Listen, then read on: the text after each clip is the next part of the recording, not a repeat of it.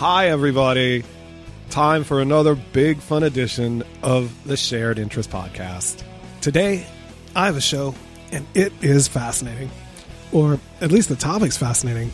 Not sure yet how the show part will turn out, but as far as all that goes, I am the host. I am Tommy. I am also the producer, the engineer. I run things around here. It's even my band playing in the background. This is my United States of whatever, and this is what I've decided to do. I have decided to do a show about the big Robert Mueller investigation. I know. There's a lot of fatigue on this subject, but I promise you, fine listener, this will not be some boring rerun of things you've already heard. I get it. The Zone is flooded with coverage of all things Trump all the time, and that can get pretty stale. But my show is fresh.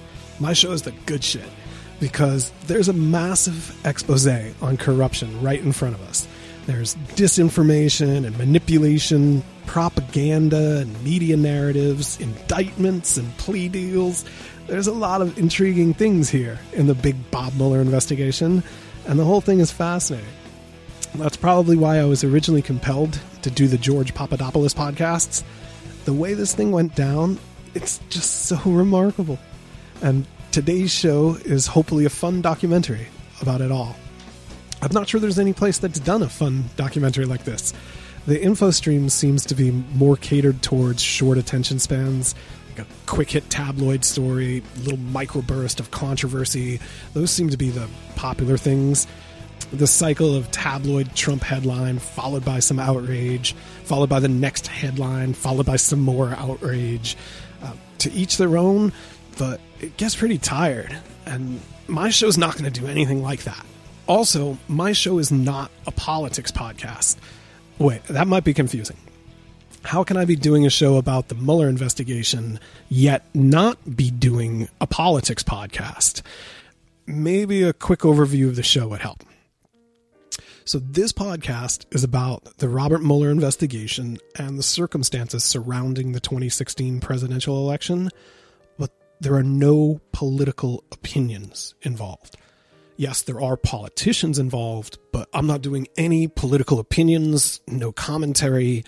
That's the distinction.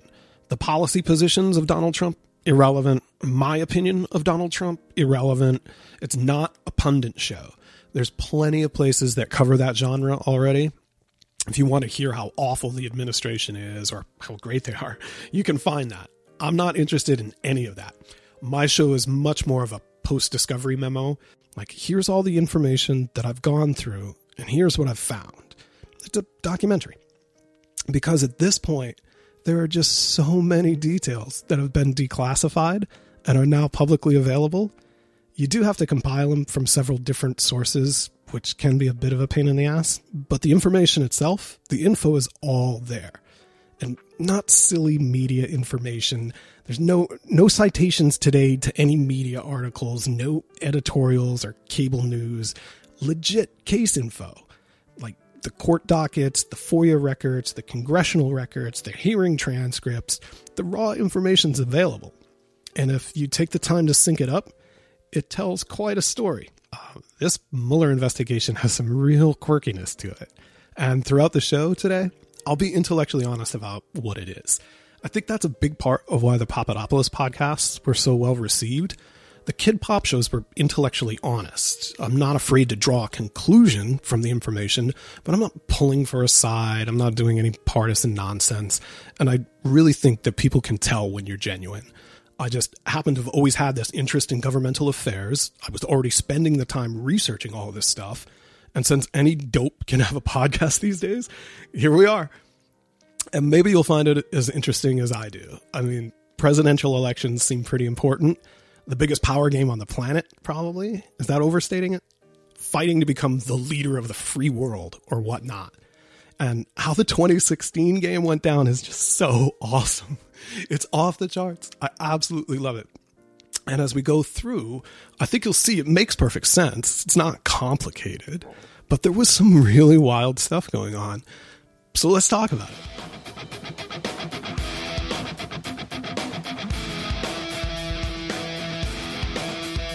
Okay, first off, we probably need a foundation. Always important to have a foundation. The Bob Mueller investigation was initiated in May of 2017, and Acting Attorney General Rod Rosenstein signed order number 3915-2017.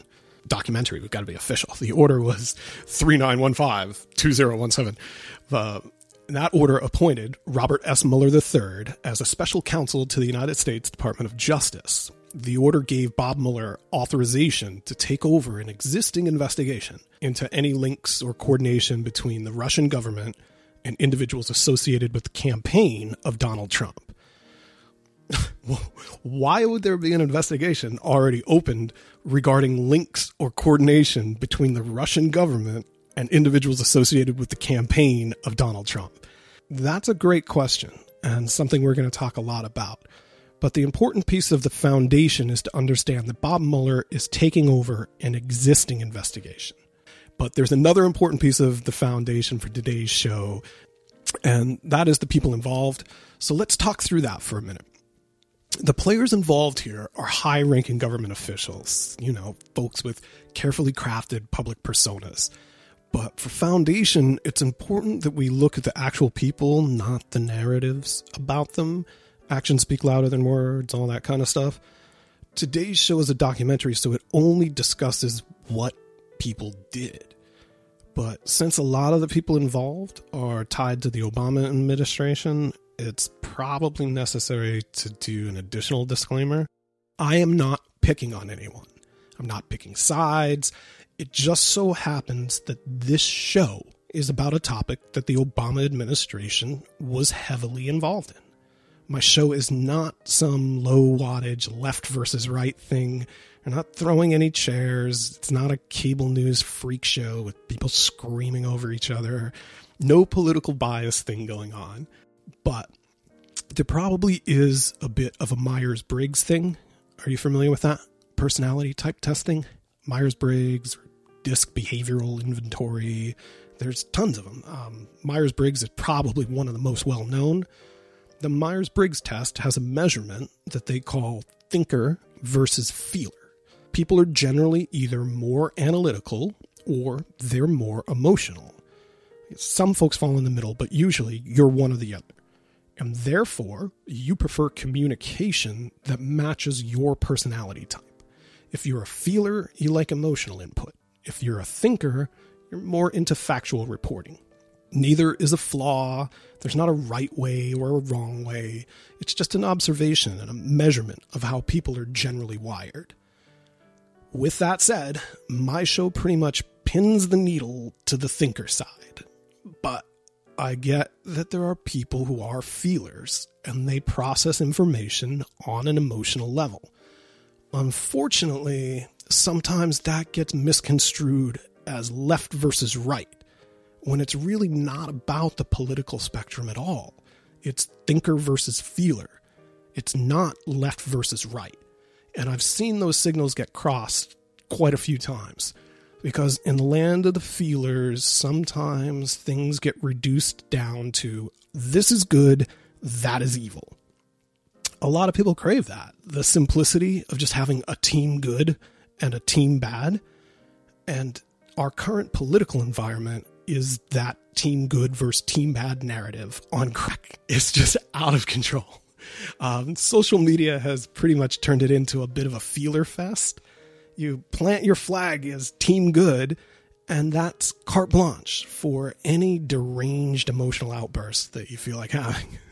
You can say wild and hateful shit as long as you've declared that you are a fighting member of Team Good. And that makes the landscape just a bit treacherous. It's rough out there for thinkers right now, because the feelers are on tilt. And if you're a thinker, you're just doing normal thinker shit, you might end up saying something like, hey, this Trump policy is pretty good. Oh boy, now you've done it. Oh no. Now the feelers are going to come and label you team bad and attack you like a crazy mob. Because for feelers on tilt, there's just no nuance. It can only be orange man bad. So if you talk about how the Bob Mueller investigation is doing some really questionable stuff, it freaks the feelers out. Orange man bad is the only acceptable answer. No matter what the evidence shows, it's got to be orange man bad. And obviously, that's a fairly ignorant way to approach any situation. And it's not the feelers are dumb. It's that they're emotionally crippled right now. This whole Trump thing has really set them off. Put them in a weird place, man. So from the start, I get that doing a show about the Mueller investigation is a minefield, because the emoters are going to be looking to shut the conversation down because they can't reconcile the information with how they feel. And I'm really not trying to hurt anyone's feelings. It's just some people are so emotionally invested in the Trump-Russia thing that any objective look at Bob Mueller's investigation is just not welcome. There is an open-door policy on feeling satisfied about yourself for declaring that you're on Team Good. But if you want to take an objective look at exactly what Team Good is doing here, there's not always a receptive audience for that. Intellectual honesty ain't always popular. And that's fine. It really is. For anyone who is interested in the Bob Mueller investigation, it's important to have an understanding, a foundation for, number one, Bob Mueller's taking over an existing investigation, and number two, for how the Obama administration generally operated. The people who opened that investigation initially, it's important to understand how they generally operated. So, show of hands, who is familiar with Linchpins of Liberty versus United States? DC Circuit. Lawsuit, civil court. The IRS targeting scandal. Lois Lerner. Not sure how widely known this all is, but here's the quick and the dirty. The Linchpins of Liberty sued the United States of America over abuses committed by the Internal Revenue Service, the IRS, the tax man. And Linchpin received a settlement in that case, including, get this, an apology from the U.S. government. For real. They got a written apology included in the settlement. You can't technically say that Linchpin won the case because it was settled before verdict, but getting a significant monetary award and an apology is pretty convincing. And here's what the case docket on that matter showed. During the 2012 election cycle, and that was Obama versus Romney, the 2012 election cycle, high-ranking IRS officials were flagging 501c3 campaign committee applications for review based upon the policy positions of the campaign committee. Team Obama weaponized the IRS to slow down their opponents from forming campaign committees during the 2012 presidential election cycle. You like that? Is that a good one or what?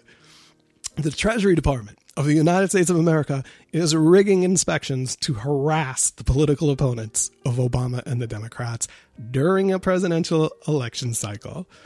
Are you getting a feel for the landscape here? It comes at you pretty quick. Specifically, the Linchpin IRS scandal was owned by Miss Lois Lerner. She was a unit director, and a routine audit turned up a bunch of irregularities.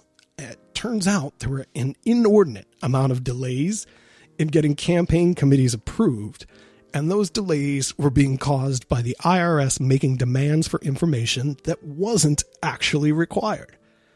But those irregularities only impacted Republican campaign committees. Oh, that's pretty neat, huh? You target your opponent campaign committees to influence an election. I mean, how much impact was Linchpins of Liberty really going to have on the election? That's debatable. But the relevant point, the takeaway is, here's an administration that's fully willing to weaponize an agency against their opponents. And that's pretty fucked up. Think about how many times you've heard the term election interference at this point. But then ask, how many times have I heard election interference in the context of this confirmed, verifiable abuse by the Obama IRS against grassroots groups that were opposed to his 2012 reelection?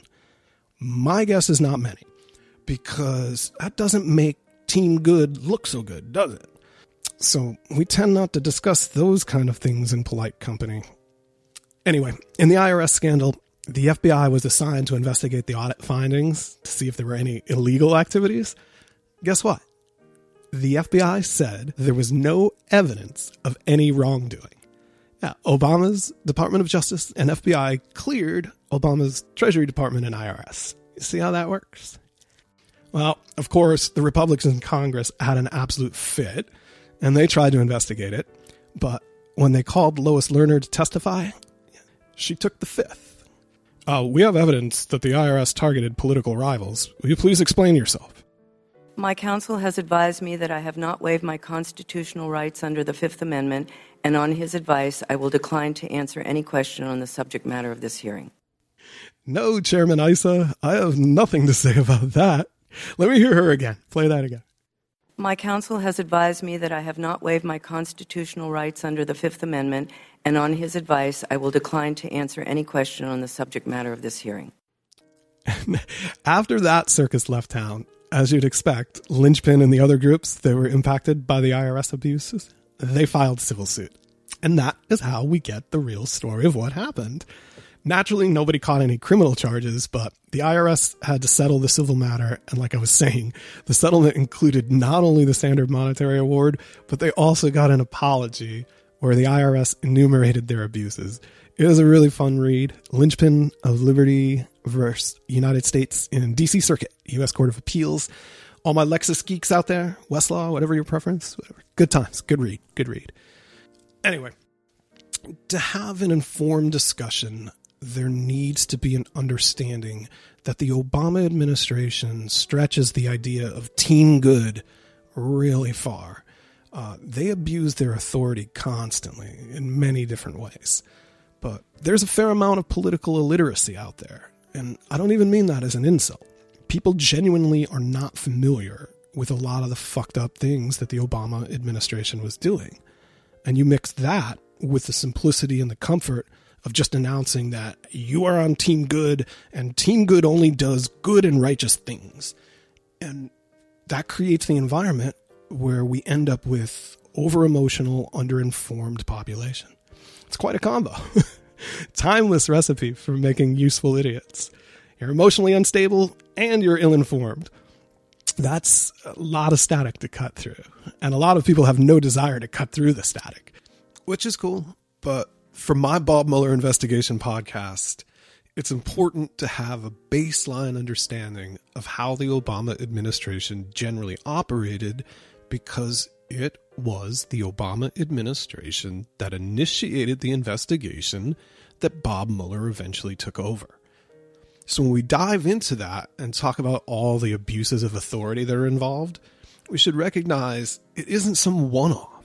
They did this kind of crap constantly. But the comfort of the Team Good bubble is created by sticking to the script and blocking out any of these type of inconvenient facts and documents. And God knows the completely biased media is going to go out of their way to stick to the script. I mean, hell, half the time the media is creating the script. But here on the Nonpartisan Thinker Show, we are not going to do that. We're not going to hide the ugly truth of it. Obama and friends were big on weaponizing federal agencies to attack their political opponents. That was their MO. I mean, don't get me wrong. That administration did all the standard corrupt things too. You know, here's a quick and easy one for you. Marty Nesbitt. You know about Marty? Co-CEO of a Chicago-based private equity firm, the Vistria Group. Good friends with the Obamas, via Michelle, actually. Here's how this little game is run. So Marty starts up a private equity fund. And what is his niche? Online education. For-profit web colleges like University of Phoenix Online, UOP, everyone's heard of that. They must have. Well, Marty has not only heard of it, but Marty is also pals with Barry and Michelle, and that comes with some pretty neat perks. So before Marty buys into the Apollo Group, that's the parent company of UOP, before Marty buys Apollo Group stock, the Obama administration uses their regulatory authority to crush the online education market. They just decide to suspend all federal reimbursement programs like the GI Bill from paying for any type of online courses. Boom. Now the Apollo stock is wiped out. Regulation just chokes the market away. But Marty's private equity firm, they see value. So Vistria begins buying up huge chunks of Apollo on the cheap. And then, coincidentally enough, the administration reconsiders their decision and they lift the regulatory restrictions. What do you know? The Apollo Group stock boomerangs back, it shoots up, and now Marty's rich. And that little game is commonly referred to as a regulatory smash and grab. It's not new, and as you just heard, it's not particularly complicated. You just got to be wired into some corrupt fuck who can actually pull it off. And Marty was. That's kind of the point of the foundation here, is the Obama administration was not exactly full of great people. They did all the usual enrich your cronies things that corrupt politicians do. But there's so much political illiteracy about it out there. And the mainstream media, they're certainly not going to try to inform you about it. So there's this huge lack of awareness. We talked about the IRS scandal a minute ago. That's the one that probably broke through to mainstream the most. But very rarely is it actually discussed in its true context, which is the abuse of a federal agency with the specific intent of interfering with an election. And even though that's super fucked up, it is nothing compared to the big dog, the granddaddy of them all, Edward Snowden and the United States surveillance apparatus. Oh, everybody knows this story. Ed Snowden blew the whistle, kind of started a mini truth revolution, along with Glenn Greenwald, Julian Assange. They proved that the United States government was lying about their surveillance habits. U.S. intel agencies were monitoring essentially all communications. And that was all happening on Obama's watch. It is what it is. It was Obama's Director of National Intelligence, James Clapper. He was the one who lied to Congress about the surveillance programs, kind of the jump-off point for the entire Snowden thing. And if you're not familiar with the specifics of the Snowden leak, that's fair. We can pause here real quick and just cover a couple of the details. Snowden was a contractor for the United States government, and he copied and leaked classified information from the NSA. The NSA is the National Security Agency. And in 2013, Ed took NSA, National Security Agency, information, and he found journalists who were willing to publish it. And they revealed some of the extent of the global surveillance programs, the ability of the United States intelligence agencies to acquire and search essentially all communications, text messages, emails, browsing histories. They were collecting hundreds of millions or billions of records. And the materials that Ed Snowden released were actually the specs of some of the tools that had been developed to do those intel captures and searches. If you want to put it simply, Ed posted a screen cap of the, hey, we're going to read your shit whether you like it or not app that the NSA had built. I mean, I don't think you can download that one in the App Store, but when Ed Snowden released it, it unequivocally proved that the testimony that DNI Clapper gave to Congress under oath was a big bag of lies. And that's Obama's number one guy. That's the DNI. He appointed James Clapper. And James was up to his neck in perjury. Who else was dialed in?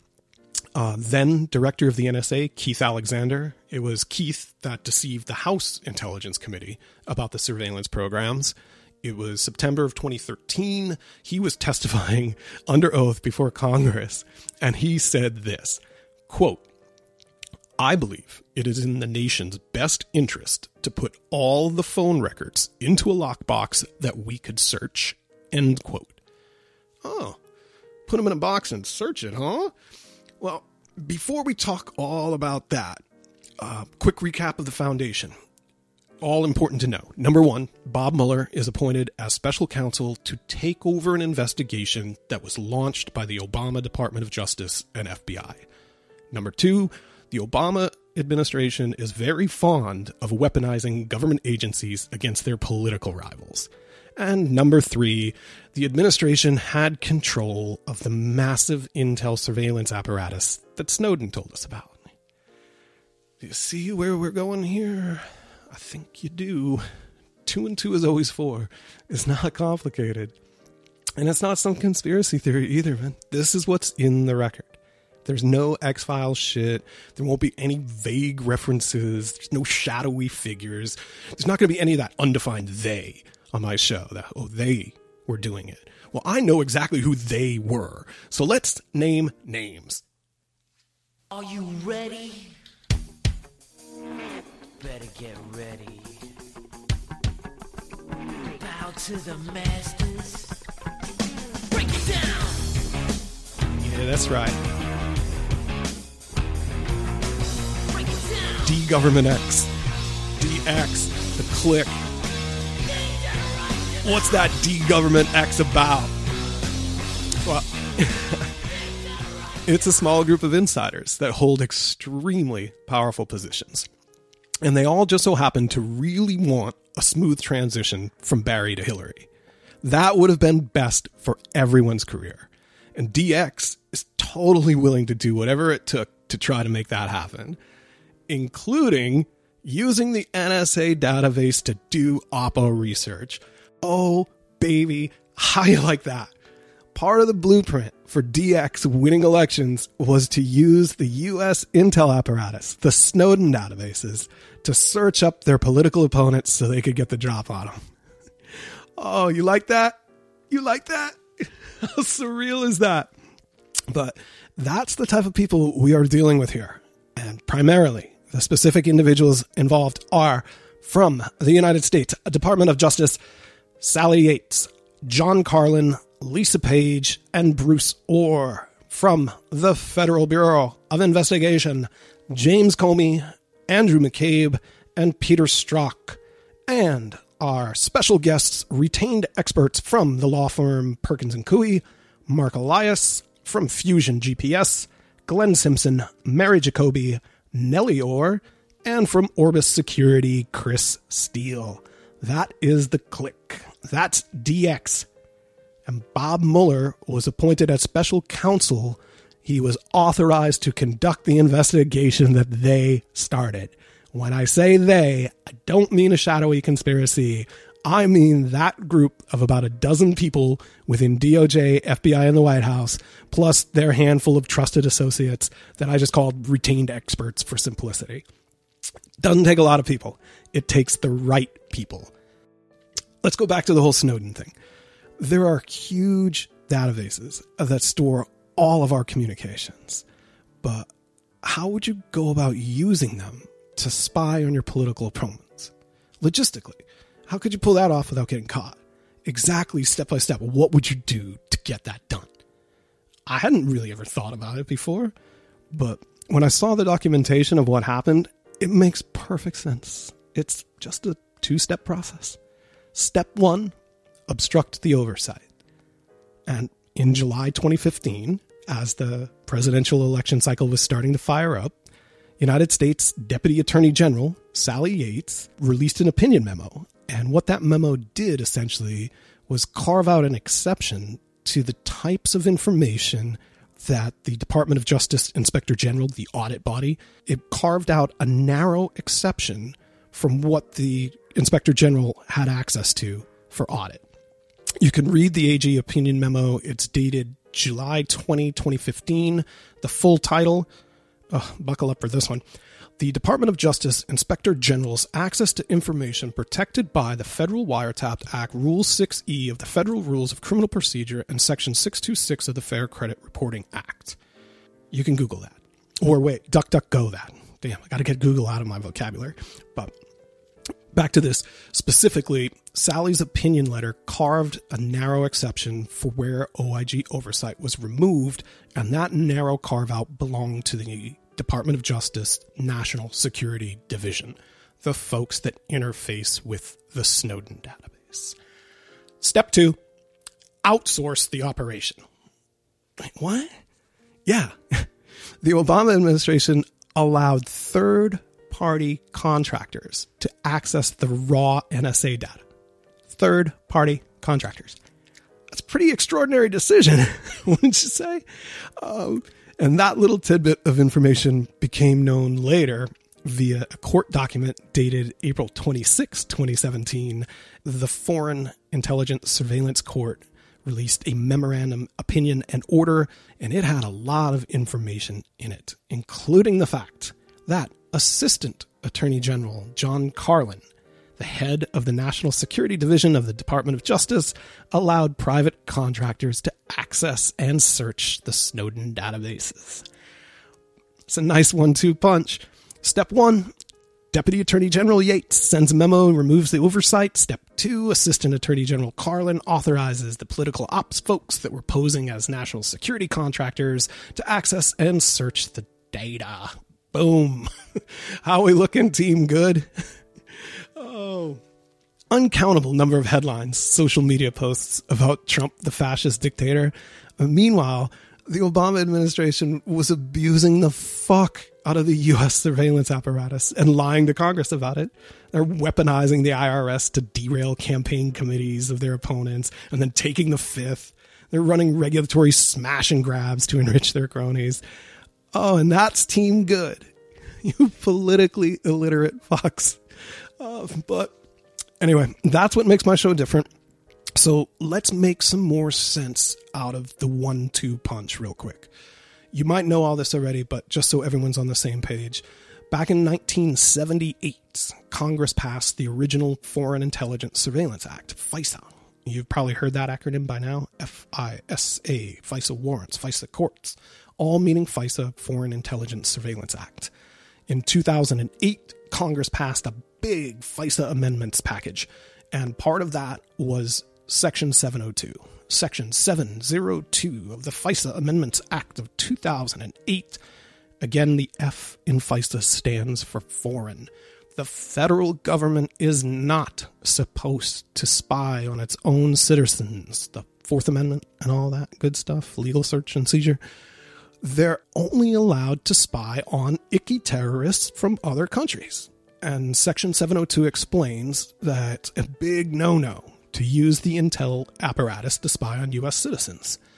Section 702 specifies that U.S. intelligence agencies may not intentionally acquire any communication as to which the sender and all his intended recipients are known at the time of the collection to be in the United States. But sometimes U.S. person communications do get swept up, and those are called incidental collections. We're trying to listen to Timmy Terrorist discuss his plot, but we accidentally get Sammy Citizen ordering a pizza. That's an incidental collection.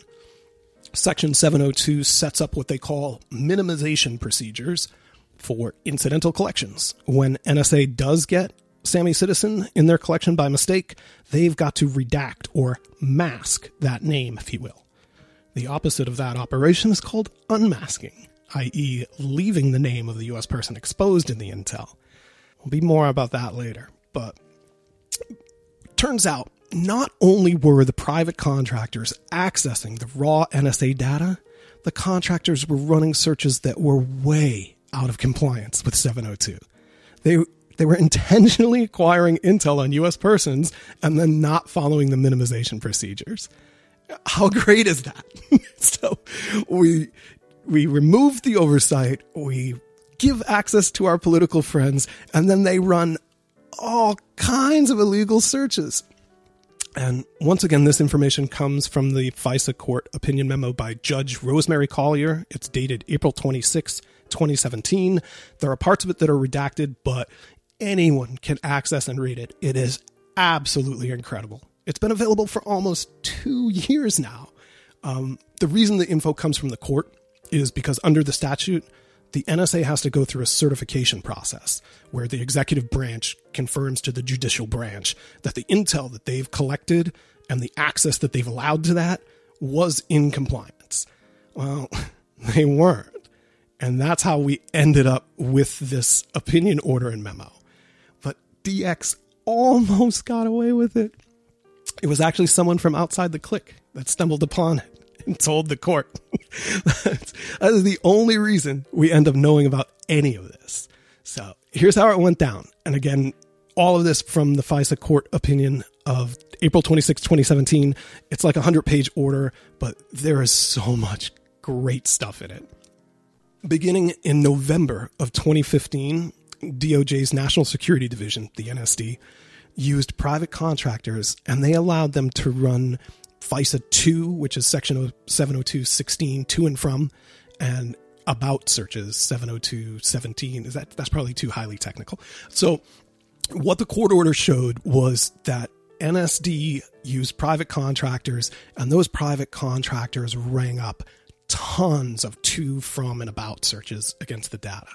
And even though DX, D-Government X, had hid the ball from the rank and file DOJ and FBI, the contractors are still hitting the NSA database. And in early April 2016, NSA Director Mike Rogers is doing just some routine certification procedural work, and he sees the magnitude of access that's been hitting the database, and he's like, who the fuck is running all these searches? So he orders the NSA compliance officer to check into it. And remember, Sally Yates, she can shut down the Department of Justice oversight because she's the DAG, she's the Deputy Attorney General. So nobody on that side of the house can see that Carlin allowed the improper access. But Sally Yates can't control the NSA.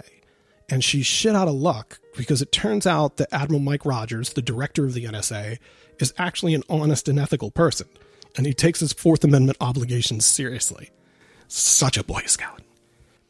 Clear and present danger? Jack Ryan? Anyone? Never mind. Such a Boy Scout. So, April 18th, 2016, after the NSA compliance officer informs Director Rogers that the reason why there's so many searches is that NSD allowed contractors to bang the fuck out of the system. So Rogers immediately suspends all the NSD contractor access to the databases, and he has his team begin a compliance review. Now, DOJ doesn't really know what's going on. They don't have a window into the NSA operations. So in September 2016, in their ordinary course of business, as required by the FISA statute, Assistant Attorney General John Carlin needs to file the government's Section 702 certifications with the court.